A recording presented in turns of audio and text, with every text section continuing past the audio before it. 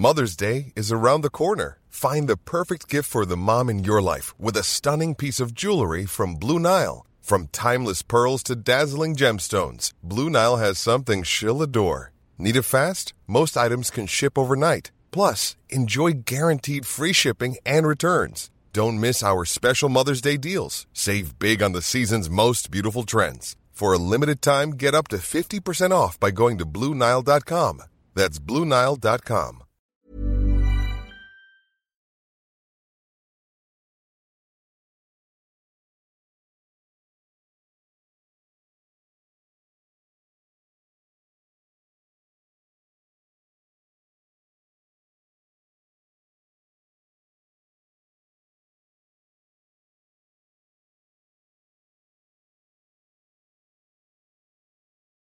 Jag heter Jenny Eskong och tillsammans med Monica Lindström så poddar jag om inredning, trädgård och mat. Idag har vi finbesök Lotta Rheberg, även kallad Retro-Lotta. Varmt välkommen. Tack tjejer. Tillbaka. Vi har spelat in ett avsnitt tidigare som vi ber om ursäkt en gång för att det var väldigt dåligt ljud. Så nu ska vi göra succé, tänker jag. Med bra ljud den här gången. Och när du kommer till oss, Lotta, då så snackar vi ju inte trädgård precis. Så kan inte du berätta för oss vilket ämne vi ska kasta oss in i idag? Vi ska kasta oss in i IKEA. Det stora företaget som är nästan förknippat med Sverige helt och hållet. Det är det ju, verkligen. Och värdet, för det är faktiskt inte slit och släng med IKEA, utan det finns ju möbler som kostar 100,000-tals kronor idag. Ja, det är vi inte riktigt vana vid. Nej. Att IKEA är uppe och toppar på liksom rekordpriser. Så det handlar lite om, helt enkelt om, vad har du för IKEA hemma? Har du några dyrgripar IKEA? Det kan vi ju prata och tipsa om här idag. Men om jag börjar med att fråga dig då, har du några dyrgripar från IKEA? Ja, det har jag nog. Jag har nog en del framtida dyrgripar så som jag gillar från IKEA PS-kollektioner. Är det så då att det är en kollektion som är gjord i ett mindre antal så att det är därför det kanske tenderar att gå upp i pris? Eller handlar det bara om designen eller tiden? Det är nog både design och lite, alltså vissa PS-kollektioner kommer ju bara under ett år. Så då blir det ju lite mindre och sen så är det gjort av en del designers och så också. Men sen så, jag vet, min mamma har ett skåp sådär så att som inte är IKEA PS, och det är ju mer värdefullt nu än vad det var när hon köpte det. Det har ju gått upp rätt rejält. Så det finns alltså IKEA-saker ända från 50-talet fram till idag som kan vara dyrgripar. Så du ska inte bara tro att det är gamla prylar från IKEA, utan det är även nutida prylar som kan vara det. Men nu måste jag passa på att fråga då. Jag har ju en servis som står här som är från IKEA. Vad säger du om den? Ja, det är ju en av de där absoluta toppgrejerna från IKEA. Den går ju alltid högt. Är det sant? Är det sant? Ja, jag såg hur många delar var det på den som gick? Jag kommer inte ihåg, men jag tror det gick för 26 000. Nej, men Lotta Rheberg, jag smäller av. 26 000 för en IKEA porslin, alltså servis. Det är ju inte vilket IKEA-porslin som helst. Det här tillhör ju 1700-talskollektionen. Det är därför då som det är. Ja, det kom i 95 då när man gjorde den här 1700-talsserien. Och den känner du till, Monica? Ja, jag var ju med och jag jobbade på IKEA under den tiden. Kände du då att det här kommer bli en här? Nej, det gjorde jag inte. Alltså, du är så himla ekonomiskt medveten. Ja, det borde jag ju gjort. Nej, men alltså det fanns ju inte på världskartan då att IKEA skulle bli antikviteter. Nej. Det gjorde det verkligen inte. Men gud, nu får jag nästan en flush. Men är det ett porslin som du använder mycket eller har du det i skåpet? Är det vardagsporslinet? Ja, det är mitt vardagsprogram. Jag kanske måste ställa det i skåpet. Fan, vilken lyxliv. Men jag har sett, Monica, att du har också någon sån här, jag tror att du har de här fina kartongerna eller emballagen kvar också som de kom i. De var ju det är den stora frågan. De var ju fantastiskt fina blå batiklådor var det. Och vet du vad det är ju en lite rolig historia. Alltså jag jobbade i Kina under den här tiden. Så jag har köpt den där ute. Inte av fabriken direkt, men via kontoret i Shanghai vet jag köpte den. Det är riktig storytelling. Så alltså nu säljer din och berättar det här så kommer den gå för 46 000. Men jag kanske åker dit liksom, för det kanske var något så här att jag fick köpa den för inköpspris där ute. Det kanske inte är... Men det är preskriberat. Det måste vara 27 år sedan. Men hur kommer det sig då att den har blivit så stor? Beror det på den som har gjort den? Eller det är hela den här 1700-talsserien som har blivit... Jag tror hela kort serien har väl blivit ganska... Men inte sådana priser väl på något annat, är det? Ja, alltså det gjordes ju en ljuskrona också. Den har jag också. Ja, den går nog de brukar gå för 15 kanske. Ja, men herregud. Och sen är det såna här små spegellampetter, de går väl för 3-4 tusen kronor styck. Och sen är det borden, stolarna, men mycket, alltså det går. Och nu verkar det som att det har fått en liten revival under våren också. Så några utav borden och skrivborden och sådär har gått för mer än vad de brukar göra. Alltså det är skithäftigt. Men i det fallet är det väl för att den var ute relativt kort tid, va? Det känns som den kom ut och sen försvann efter några år. Ja, det gjorde den ju, för den var väl för dyr att göra.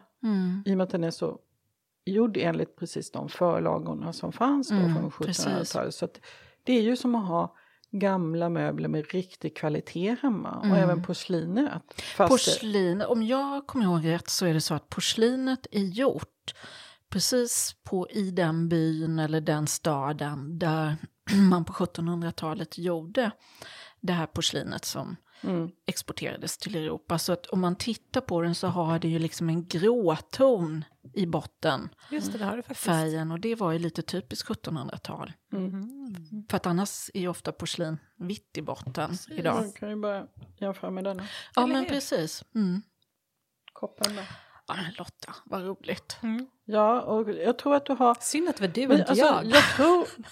Jag tror faktiskt att du hade några fina skåp också som du har gjort det av med, Monica. Alltså. Hade sådana Stockholmsskåp. Snälla tala om vad hon har slängt så att vi kan få vältra oss i det. Ja, men det är ju bara, alltså det är nog bara kanske 10 år sedan eller kanske 20, man glömmer. Men du vet, sån här Stockholmsserien, bokskåp, jättefina i björk. Men det var ingen som ville köpa dem liksom. Man fick ju kasta bort dem nästan. Men nu går Stockholmsskåpen för 10 000. Åh nej. En del av Fast det är ju så kan man inte tänka. att veta, är det inte det? Helt omöjligt. Ja. Det var det verkligen. Men jag tycker, det är ju helt omöjligt att veta. Men det man ska sluta med att tänka, det är ju ofta när man rensar hemma eller ska flytta eller så tänker man, jag slänger allt som är Ikea för det är ändå inte något utav värde. Och det skulle jag vilja säga, sätt stopp för det, för så är det inte längre idag. Utan man ska verkligen ta reda på vad det är för Ikea-grejer och så. Men hur gör man det då? Det är superlätt att göra, bara du har en dator. Ja. Ska vi kolla, vad gör man?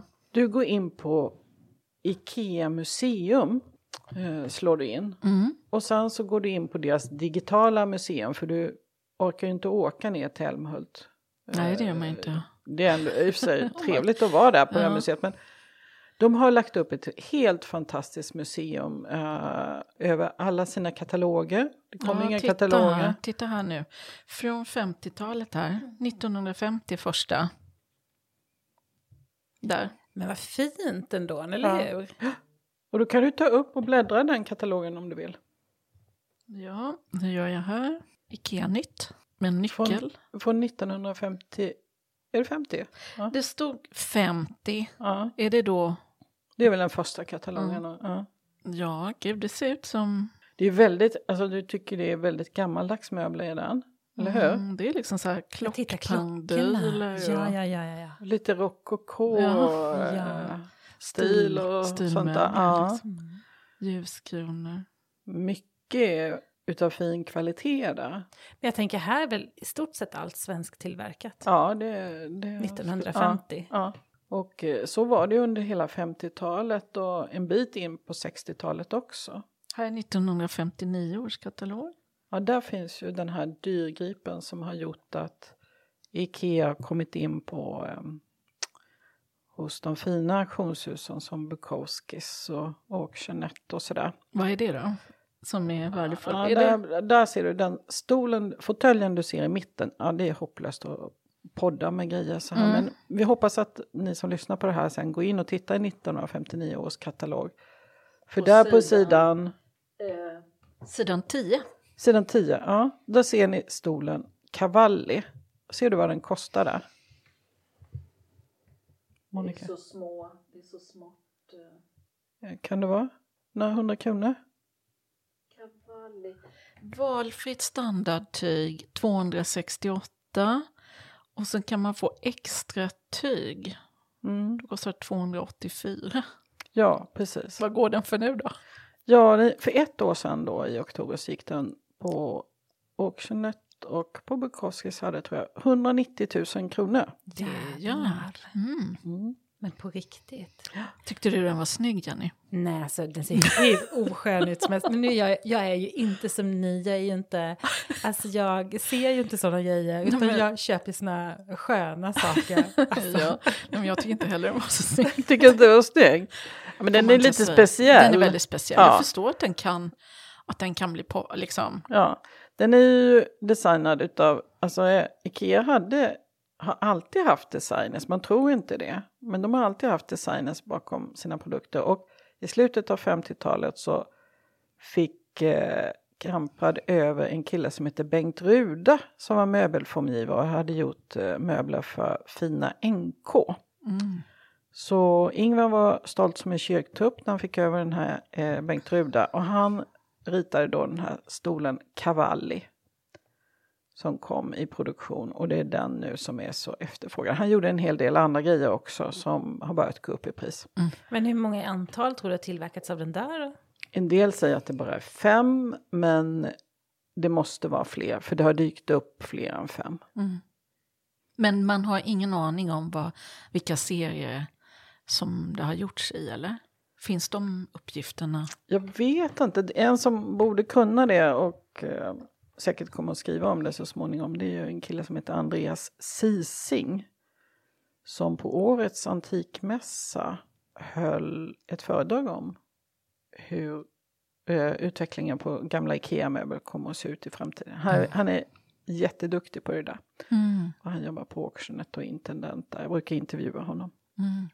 För det ska vi ju säga, Lotta, att det tror jag vi inte sa nu, men du skriver ju om retroprylar för Aftonbladet. Precis. Och en del andra tidningar. Så. Och det är ju liksom ofta du har stora löpsedlar och dina artiklar blir poppis. För det här är väl sånt som väldigt många är intresserade av. Ja, det är det. Det är många. Jag var på ett bröllop nyligen här i Kalmar.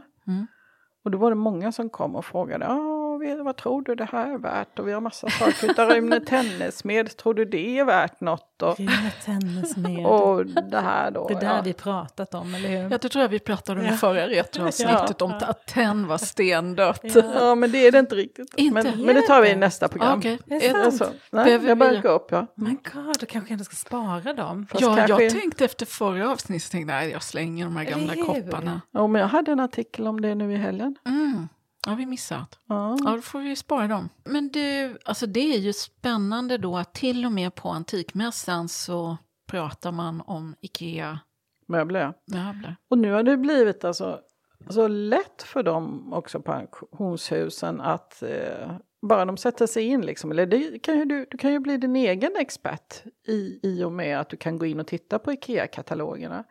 Och så letar du upp då ett bord eller någonting. Om du har ett hum om från vilken tidsperiod det är. Och det ser du ju på formen. Lite koll på ungefär när det köptes då. Ja, men det kan ju vara, jag menar, i många dödsbon idag så finns det säkert sådana här gamla möbel som man tycker bara kanske är helt, inte passar in i dagens. Men de ska man absolut gå in och titta på för de kan vara köpta på Ikea och då är de hantverksmässigt gjorda här i Sverige. Och vad ska vi säga då att det är det de som är gjorda 50- och 60-tal då? Eller? 50-, 60-tal och även en del 70-tal. Det finns något skåp på sätt som inte har gått att sälja på auktioner för alla har nog bara tyckt att det var fult och inte passat in och inte var trendigt och sådär. Och det har liksom gått för 200 kronor eller gått åter tillbaka till auktionshuset. Men Nu var det, Andreas hittade var skåpet kom ifrån, för han hade sett det någonstans i en katalog från 50-talet och tittade och klassificerade det då. Och plötsligt gick det för 6 000. Aha, så det handlar om att man ska hitta en historia. Man ska hitta historia. Hur gammalt det är och vem som har gjort det. Ja. Och du menar här i Småland så, han hade ju mycket producenter här i Småland, Ingvar. Jag menar det fanns bara i lilla Virserum i den här lilla hålan här uppe, eller byn. Eller samhälle ska man säga. Eller håla. Ja, eller håla, ja. Där fanns det ett 40-tal möbeltillverkare. Så, 40? Alltså Virserum är ju jättelitet.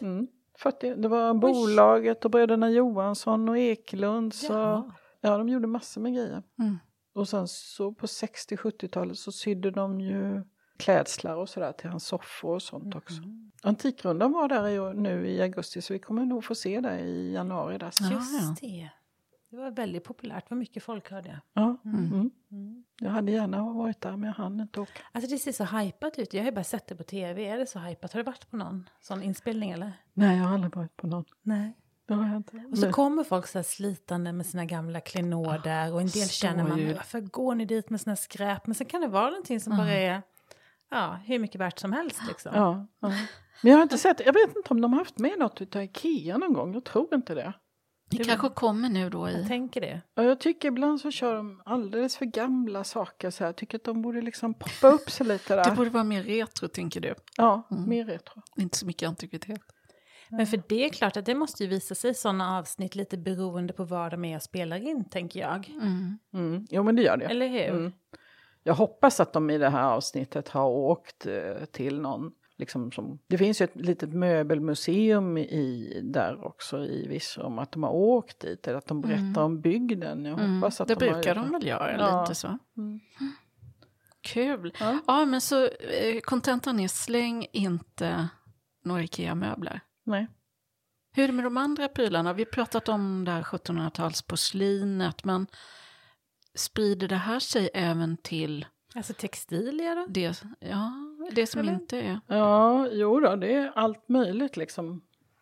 Tycker jag. Det har kommit mer och mer sen Ikea-katalogerna publicerades då för 2 år sedan eller någonting. Så att nu börjar folk leta och så hittar man och sen så skriver man ut då vad det är och sådär. Och till och med gamla påslakan har blivit lite hypade sådär på Tradera kan man se. Det går sådär. Men vadå, är det använda påslakan eller är de så här fortfarande i originalförpackning då? Eller? Är det båda delarna? Jaha.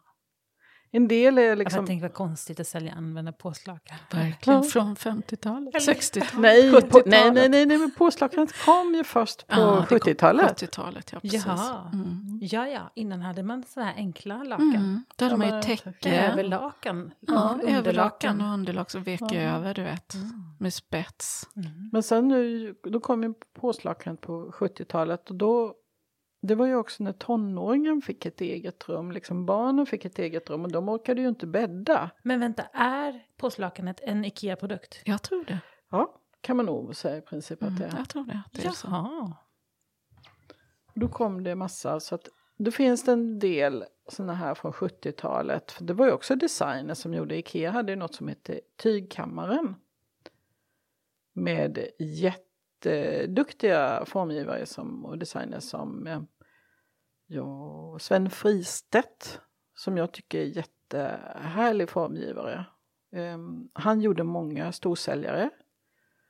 Och Birgitta Hahn gjorde ett tyg som heter Valmo.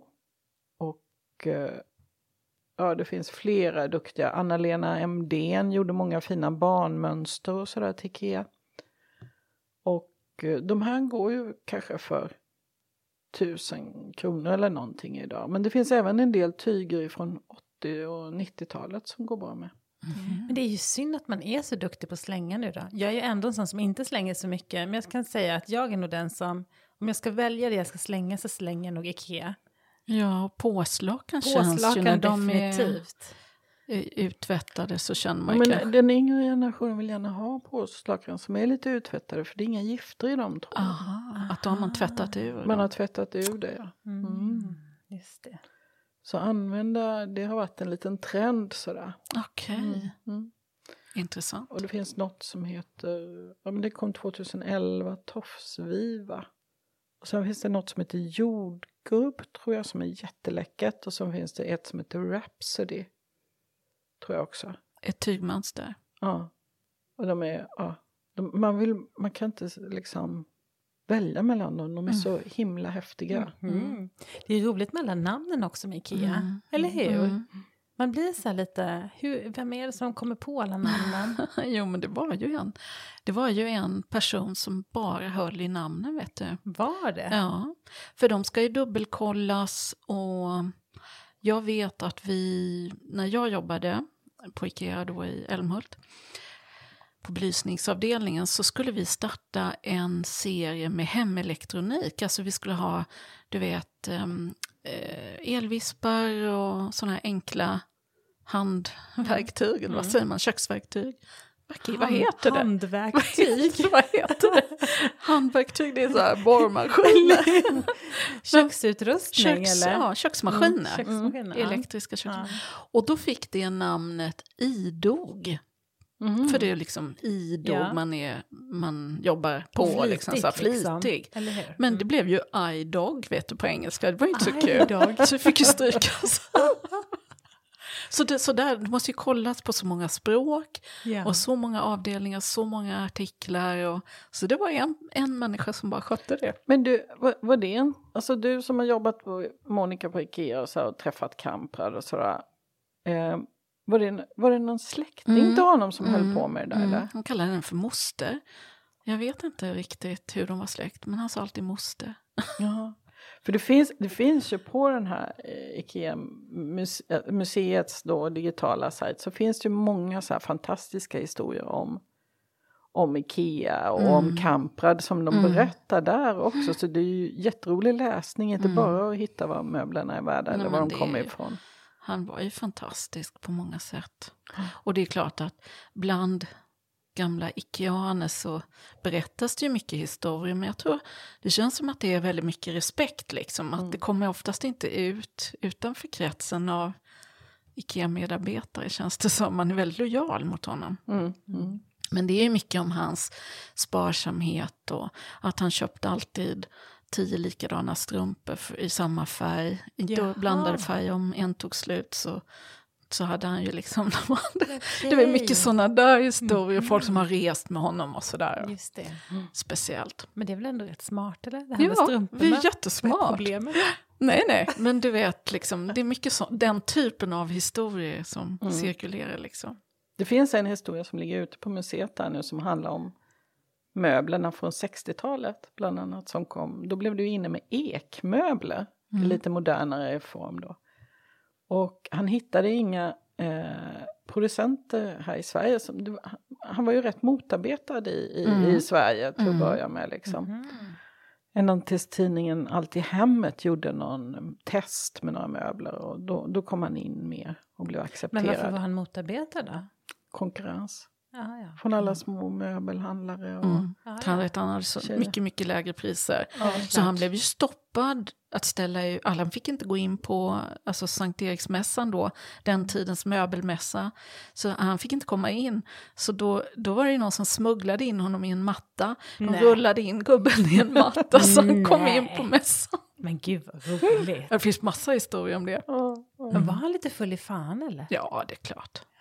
Han skulle aldrig ha kommit så långt utan den jävla anamma som han hade. Vet Men var han trevlig då? Ja, det tycker jag han var fantastisk att träffa. Sen klart att han kunde vara väldigt, väldigt sträng också naturligtvis. Men, men jag tycker det var fantastiskt. Det är ju inte så att jag har träffat honom väldigt många gånger. Men som produktchef så hade man 2 gånger om året tror jag möten. Som kallades för IK-dagarna. Så då var han i Älmhult och träffade sortimentsgrupperna. En dag på varje eller en halv dag på varje ställe. Och det var ju fantastiskt liksom att få dela sitt arbete med honom och få hans recension liksom. Det var ju jättespännande och kul. Och han kunde, man refererade till om man pratar om en lampa då, liksom kunna referera till den. Ja, vi hade något liknande, hade vi inte, var det 72? Och du vet, så kunde han veta exakt vad den hette och vem som hade gjort den och vad den kostade. Alltså produkt och pris, det var det han alltid kunde liksom. Men var han trendmedveten liksom? Eller lämnade han bort hela den grejen? Så det skötte jag liksom skulle andra. säga att alla de här stora kollektionerna som gjordes, det kom från honom. Alltså inte att han var med och ritade, men att han initierade Stockholm, han initierade 1700-tal. Alltså det vet jag inte PS, men mycket kom från honom alltså. Så att han var ju väldigt, trend vet jag inte, men han var ju en affärsman och kände liksom... Och så han hade fingerspetskänsla. Och så hade han ju en parhäst då. Som han gillade mycket. Och det var Gilles Lundgren som har gjort massor med möbler där också. De jobbade ju redan från början ihop. Jag tror Gilles var reklamare. Men han har ju formgivit många av de här Tore och den här gula soffan ni vet som man har på näthinnan. Impala som kom 72 tror jag den kom. Och massor med såna här grejer har han gjort redan på 50-talet. Och sen fortsatte han då. Jag tror till och med att han flyttade till Schweiz och bodde i närheten av Kampra där nere. Och sådär, så att de var... Men jag har en kusin, en yngre kusin som jobbade på Ikea några år också. Inte så många år sedan, men hon fick ju... Hon är från Småland med och hon fick ju med sig Kampra då. Han var ju nästan 90 då, eller om han hade fyllt... med på resor och sådär. Och så här, men det måste ju vara jättekul. Ja, jo, det är jättetrevligt, sa hon och sådär. Och ja, men hur går det där? Ja, nej, han behöver bara... Han sover lite middag, gör ju inte vi andra. Det är allt. Ja, man hade nog stor energi. Liksom. Han måste ju varit en riktig krutgubbe. Ja. Jag tänkte följa med ut i världen med de anställda och titta på så att produkterna... Jag tror hon skulle kontrollera madrass eller vad det var, produktionen. Och han var med, hängde med där. Så han brann nog in i det sista där. Ja, det tror jag med. Spännande. Men en av de här ekmöblerna i alla fall, där finns en historia då. Och de kom 64. Och de heter MTP. Nu kommer jag inte ihåg vad det är förkortning av. Det är någonting. Det står tror jag i katalogen eller sådär. Men de gjordes i Polen. Och det var en kille som hette Mariusz Grabinski tror jag som Kamprad blev kompis med.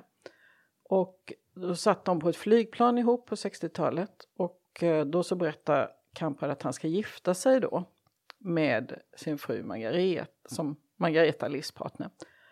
Och då ritar Marius en bänk eller en hylla. Som bröllopspresent till paret Kamprad då. Men... Den tyckte ju Ingvar var så bra. Så den satte han ju i produktion. Så det blev den här MTP-serien sen som kom ut 64. Så att man kan... jag vet min mamma har den bänken hemma. Så att jag har sagt till henne, nu får vi kalla den för bröllopsbänken då. Den brukar gå för 3000. En väldigt fin ekmöbel tycker jag. Och hela det förvaringssystemet så jag gick för 10 000 i våras tror jag. Okej, så det är en som serie som man kan köpa i delar och bygga eller? Det var en stor säljare just under 60-talet. Och den kan man se i katalogen också. Den presenterades 64 tror jag.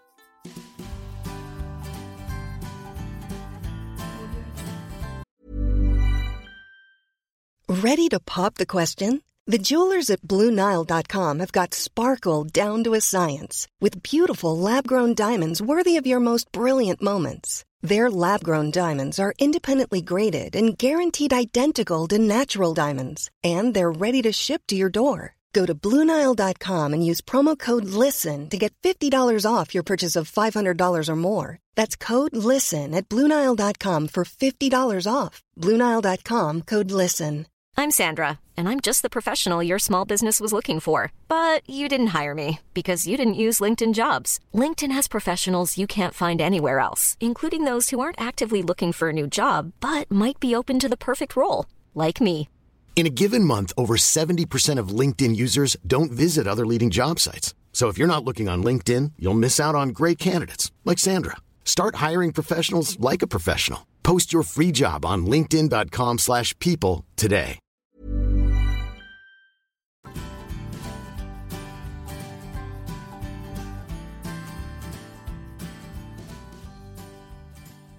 Jag tänker, är du så här, du som jobbar med sånt här, skannar du av vad folk har, när du kommer hem till folk, skannar du av vad de har för möbler, sätter prislappar på dem och vad du blir serverad på för fat och glas, och är det så här, den där, nej, den är inte så mycket värd, men den där, eller hur är du egentligen? Man blir lite nyfiken, plus att man blir väldigt nyfiken på hur du har det hemma. Ja, men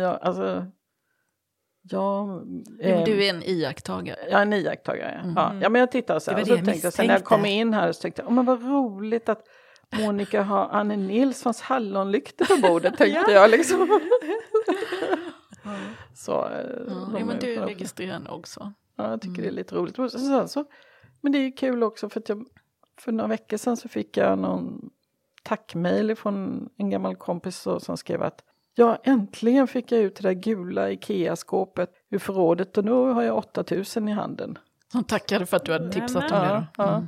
Men du, hur kom du in på det här? Inte specifikt IKEA, men retro överhuvudtaget? Men jag har alltid varit intresserad. Jag är uppvuxen i Växjö och här på Öland, Kalmar. Så att man har ju åkt mycket i Glasriket. Och mamma och pappa var intresserade båda två. Mamma är fortfarande, hon lever ju. Och även... Hon var ju från den här Håland Virserum där det fanns 40 stycken. Och så kompisar där, du vet, med Britta-Lena som är dotter till Yngve Ekström. Och jag tycker det är så fascinerande att höra de här historierna. Även Monica och jag pratar en hel del om det här. Så att, och då, i och med att jag är journalist så tyckte jag att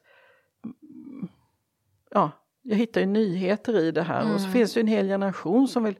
Hela Greta-generationen som vill liksom köpa så här, inte köpa nytt utan som vill använda gamla saker. Så att det finns ett nyhetsvärde i det också, tycker jag. Ja, det förstår man ju eftersom tidningen lyfter dina artiklar så ofta till löpet liksom. Kul! Så jag tycker att man gör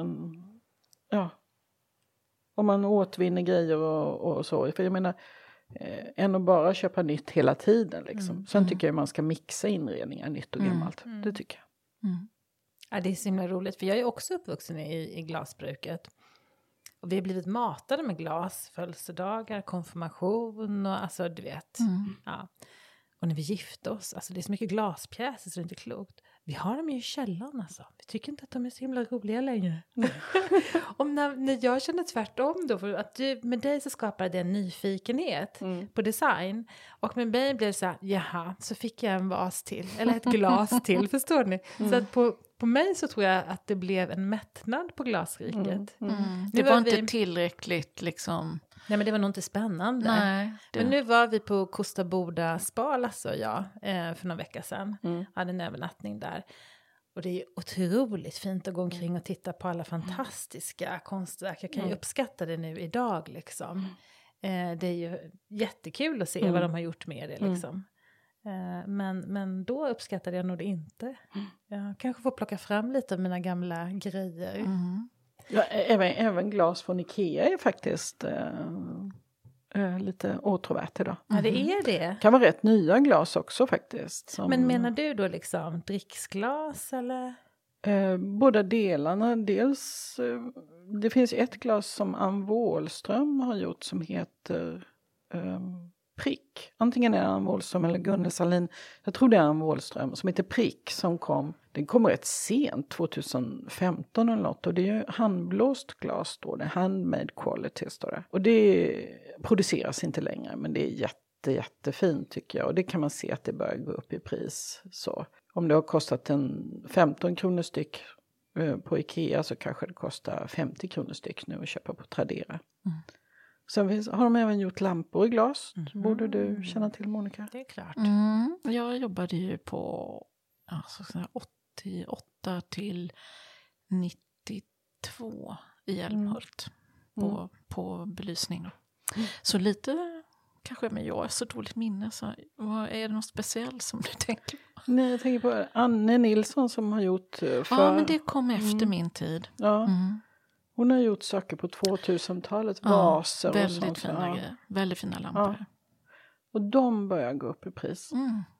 Och Maria Vinka har gjort vaser också.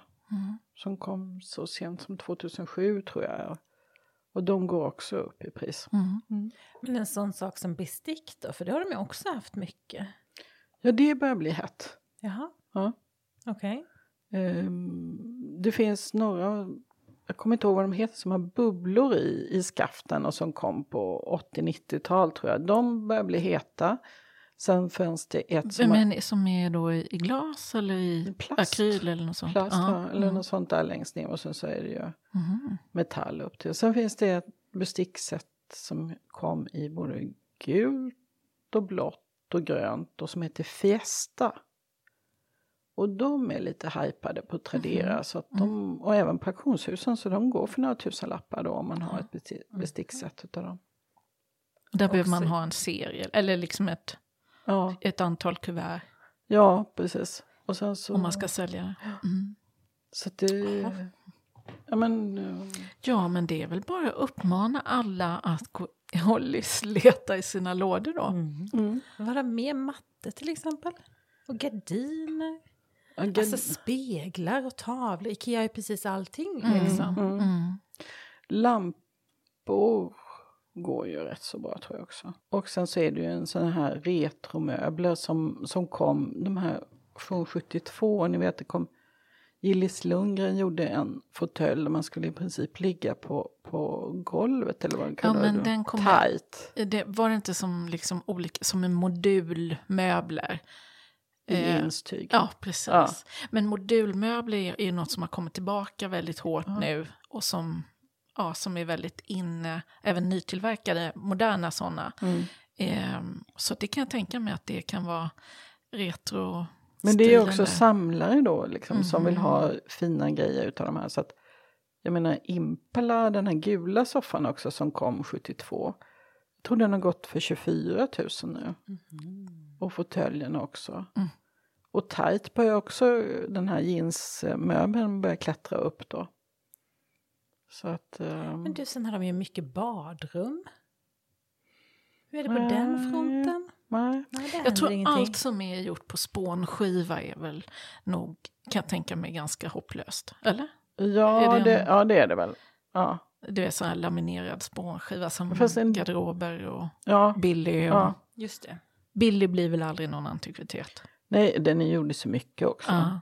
Så det går inte. Men däremot finns det ju en, jag vet inte vad den riktigt gjorde, men den gjorde Gillis Lundgren som heter Tore. En skrivbordsserie och så. Den finns ju på Nationalmuseum. Den är väldigt snygg faktiskt. Väldigt snygg. Den har så här frästa handtag, ni vet. Och den kommer i både rött och blått och grönt och sådär.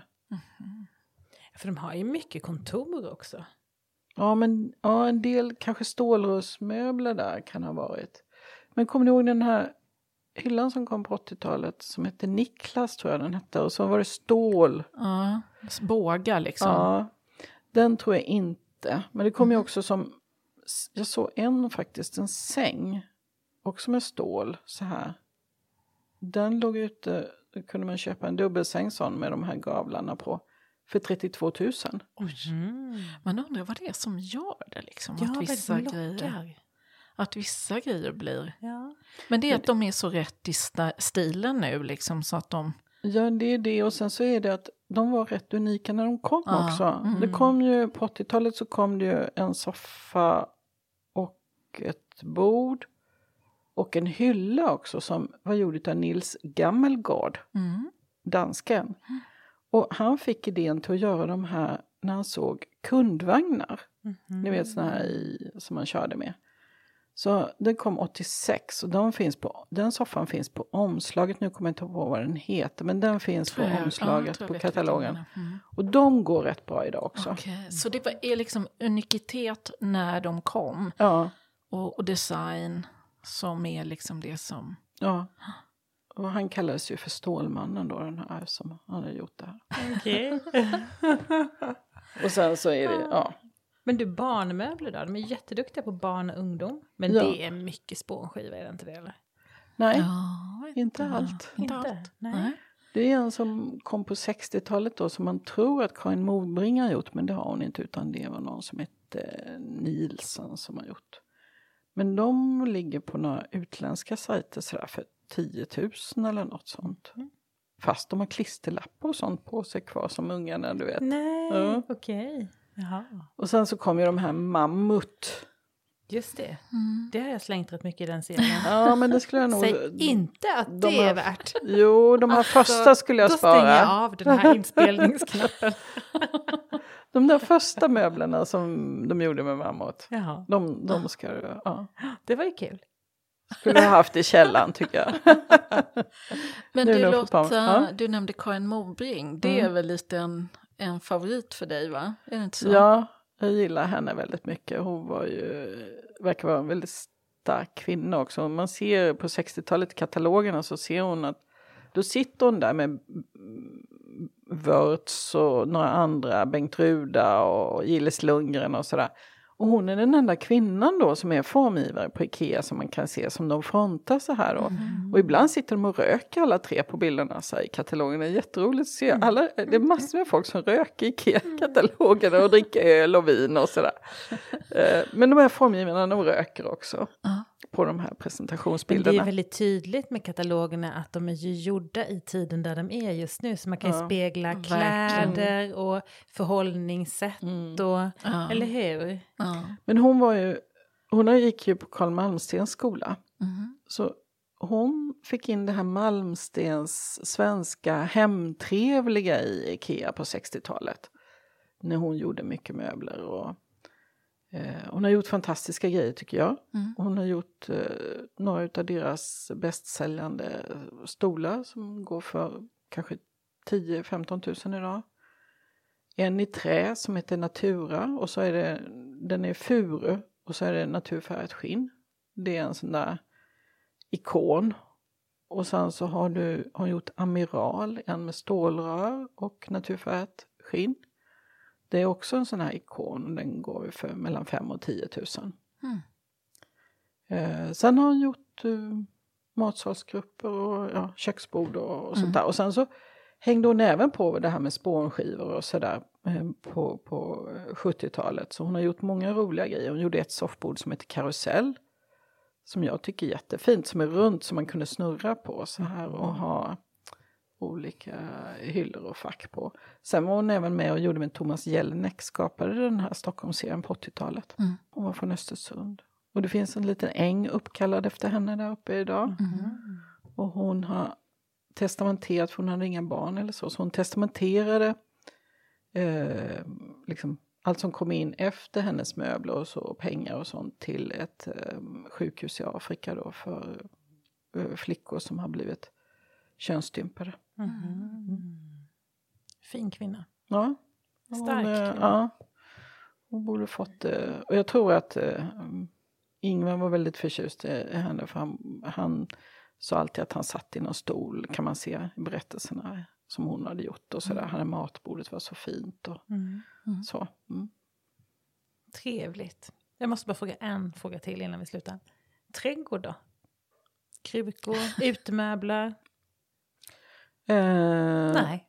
Jo, det tror jag nog. Vi kan nog, men det kan vi ta nästa gång. Men en del krukor faktiskt från, de hade ju en period på 80-talet som de hade det kan man också se i katalogerna, hette Ikea-accenten. Där det var lite krukor och heminredningar och sånt som man gjorde i Portugal. Och de börjar komma upp, de är lite häftiga sådär. Så där tror jag att, Men jag tänker utemöbler, det kom väl ganska sent på Ikea, eller? Ja, det fanns på 60-talet. Gjorde det? Ja, Okay. och jag tror att de köpte ifrån vanliga tillverkare så här. Undrar om inte de hade den här korgstolen som hette Kongo som kom. Det kom ju massa i Rotting och så under 60-talet också där hade de. Och sen så fortsatte de ju och gjorde ju kommer du ihåg det? På 90-talet kom det ju en blå grupp. Ja, precis. Och den som du hade, va? Hade inte du den? Nej. Den var knallblå. Nej, jag tror inte det. Ja, men jag vet precis. Ja, du vet vilka jag menar. Ja, men det stämmer. Det finns. De har ju varit bra kvalitet och sådär. Så att, Det är ändå intressant. Det är verkligen alla olika, eller hur? Precis allt. Textilier och glas och porslin och möbler och lampor och krukor och... Ja. Ja, till och med IKEA-katalogerna går ju att sälja. Ja, till och med det. Jaså? 10 stycken sådär, eller ja, kan man sälja för. Om de är i fint skick för 1000-lapp eller sånt där. Ibland går de för mer. Har du en katalog liksom från de här första, de som är från 49 och 50 och så. De kan ju gå för 10 000. Jaha, det. Men ska vi sluta slänga? Ska vi liksom bara lägga saker på hög? Ja, man får ha ett så här liksom. Måste hyra En ett stor förråd. lada eller showguard eller något. Och är det så då att IKEA-katalogen har blivit populär för att den har slutat att utges nu då? Att nu är det på nätet liksom och nu är det så flyktigt allting. Ja, Eller? ja, det kan vara det. Kommer också LOs katalogen att få ett värde, undrar jag då? Nej, Eller är det bara IKEA? Nej, jag tror det är IKEA framförallt. Man har ju liksom en hel... Ja, men alltså, tänk så många kataloger man har bläddrat i. Jag ser framför mig liksom när man var... Nej, men hela livet, när där, oavsett vilken katalog det är. Jag har väl aldrig gått igång på Clas Ohlson och Biltema och de här. Nej, men när den damp ner i brevlådan, det var ju fest. Eller liksom. hur? Och så mycket inspiration när man ville ha allting. Ja, Alltså. och man I satt och augusti. kryssade och bläddrade och vek hörnen. Och... Jag kommer ihåg, jag ville ha de här tonårsrummen som kom speciellt under 70-talet. Och mamma, varför kan inte jag få en tapet med hjärtan på? De hade ju tapeter med. Jaha. Och så ville man ju ha liksom den sängen. Jag vill ha Adamssängen liksom. Den var ju jättefräck där. Och de hade ju ett sminkbord som 2 tjejer gjorde. Nej, det kanske inte var tjejerna som gjorde det där. Det var ett sminkbord som var som en alltså som en stapelhylla så med en hjul på. Så kunde man ha lådor och så var det en spegel längst upp på den. Det var typiskt så här ungdomsrum då. Men den fick man ju inte heller. Nej. Fick man mycket? Jag Monica, fick du mycket eller? Nej, alltså det fanns... När jag var liten så var IKEA ganska långt bort. Det var ju Älmhult, det är 17-18 mil från Kalmar. Så det var ingenting man åkte till jätteofta. Jag tror första gången jag var där, men det var kanske när jag fick egen lägenhet liksom första gången. Då var det. Vi åkte nog en gång om året, men jag kommer inte ihåg att jag fick så mycket. Fick du mycket då? Alltså jag tror att mamma och pappa var nog, de är födda på 40-talet då, så när de satte sina bon då, när vi flyttade till Växjö när jag var kanske 2-3 år, då köpte de mycket på IKEA, för då bodde vi i Växjö, det var väldigt nära.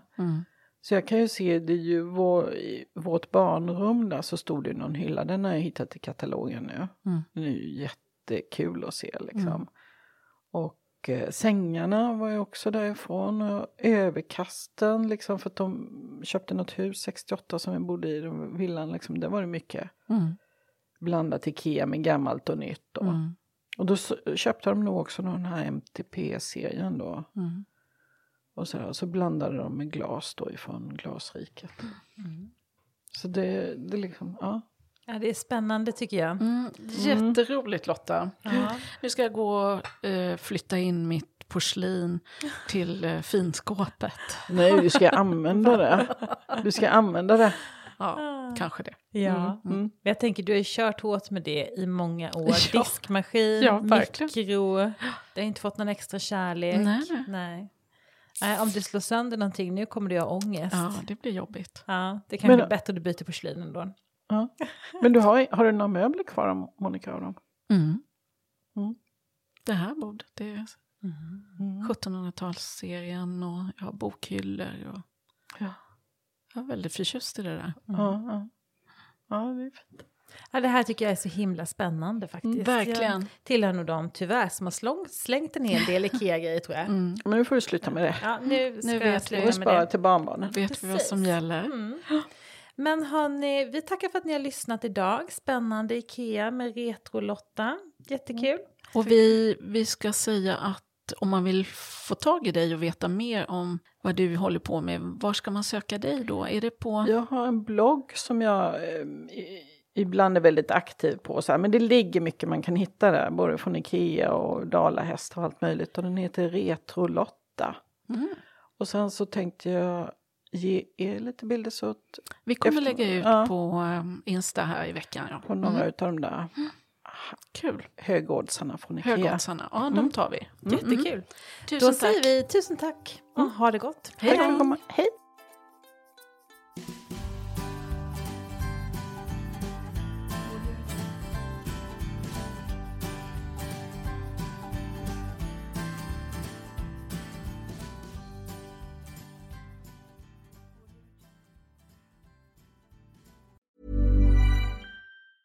Mom deserves the best, and there's no better place to shop for Mother's Day than Whole Foods Market. They're your destination for unbeatable savings, from premium gifts to show-stopping flowers and irresistible desserts. Start by saving 33% with Prime on all body care and candles. Then get a 15-stem bunch of tulips for just $9.99 each with Prime. Round out Mom's menu with festive rosé, irresistible berry chantilly cake, and more special treats. Come celebrate Mother's Day at Whole Foods Market. A lot can happen in the next 3 years. Like a chatbot may be your new best friend. But what won't change? Needing health insurance. United Healthcare Tri-Term Medical Plans are available for these changing times.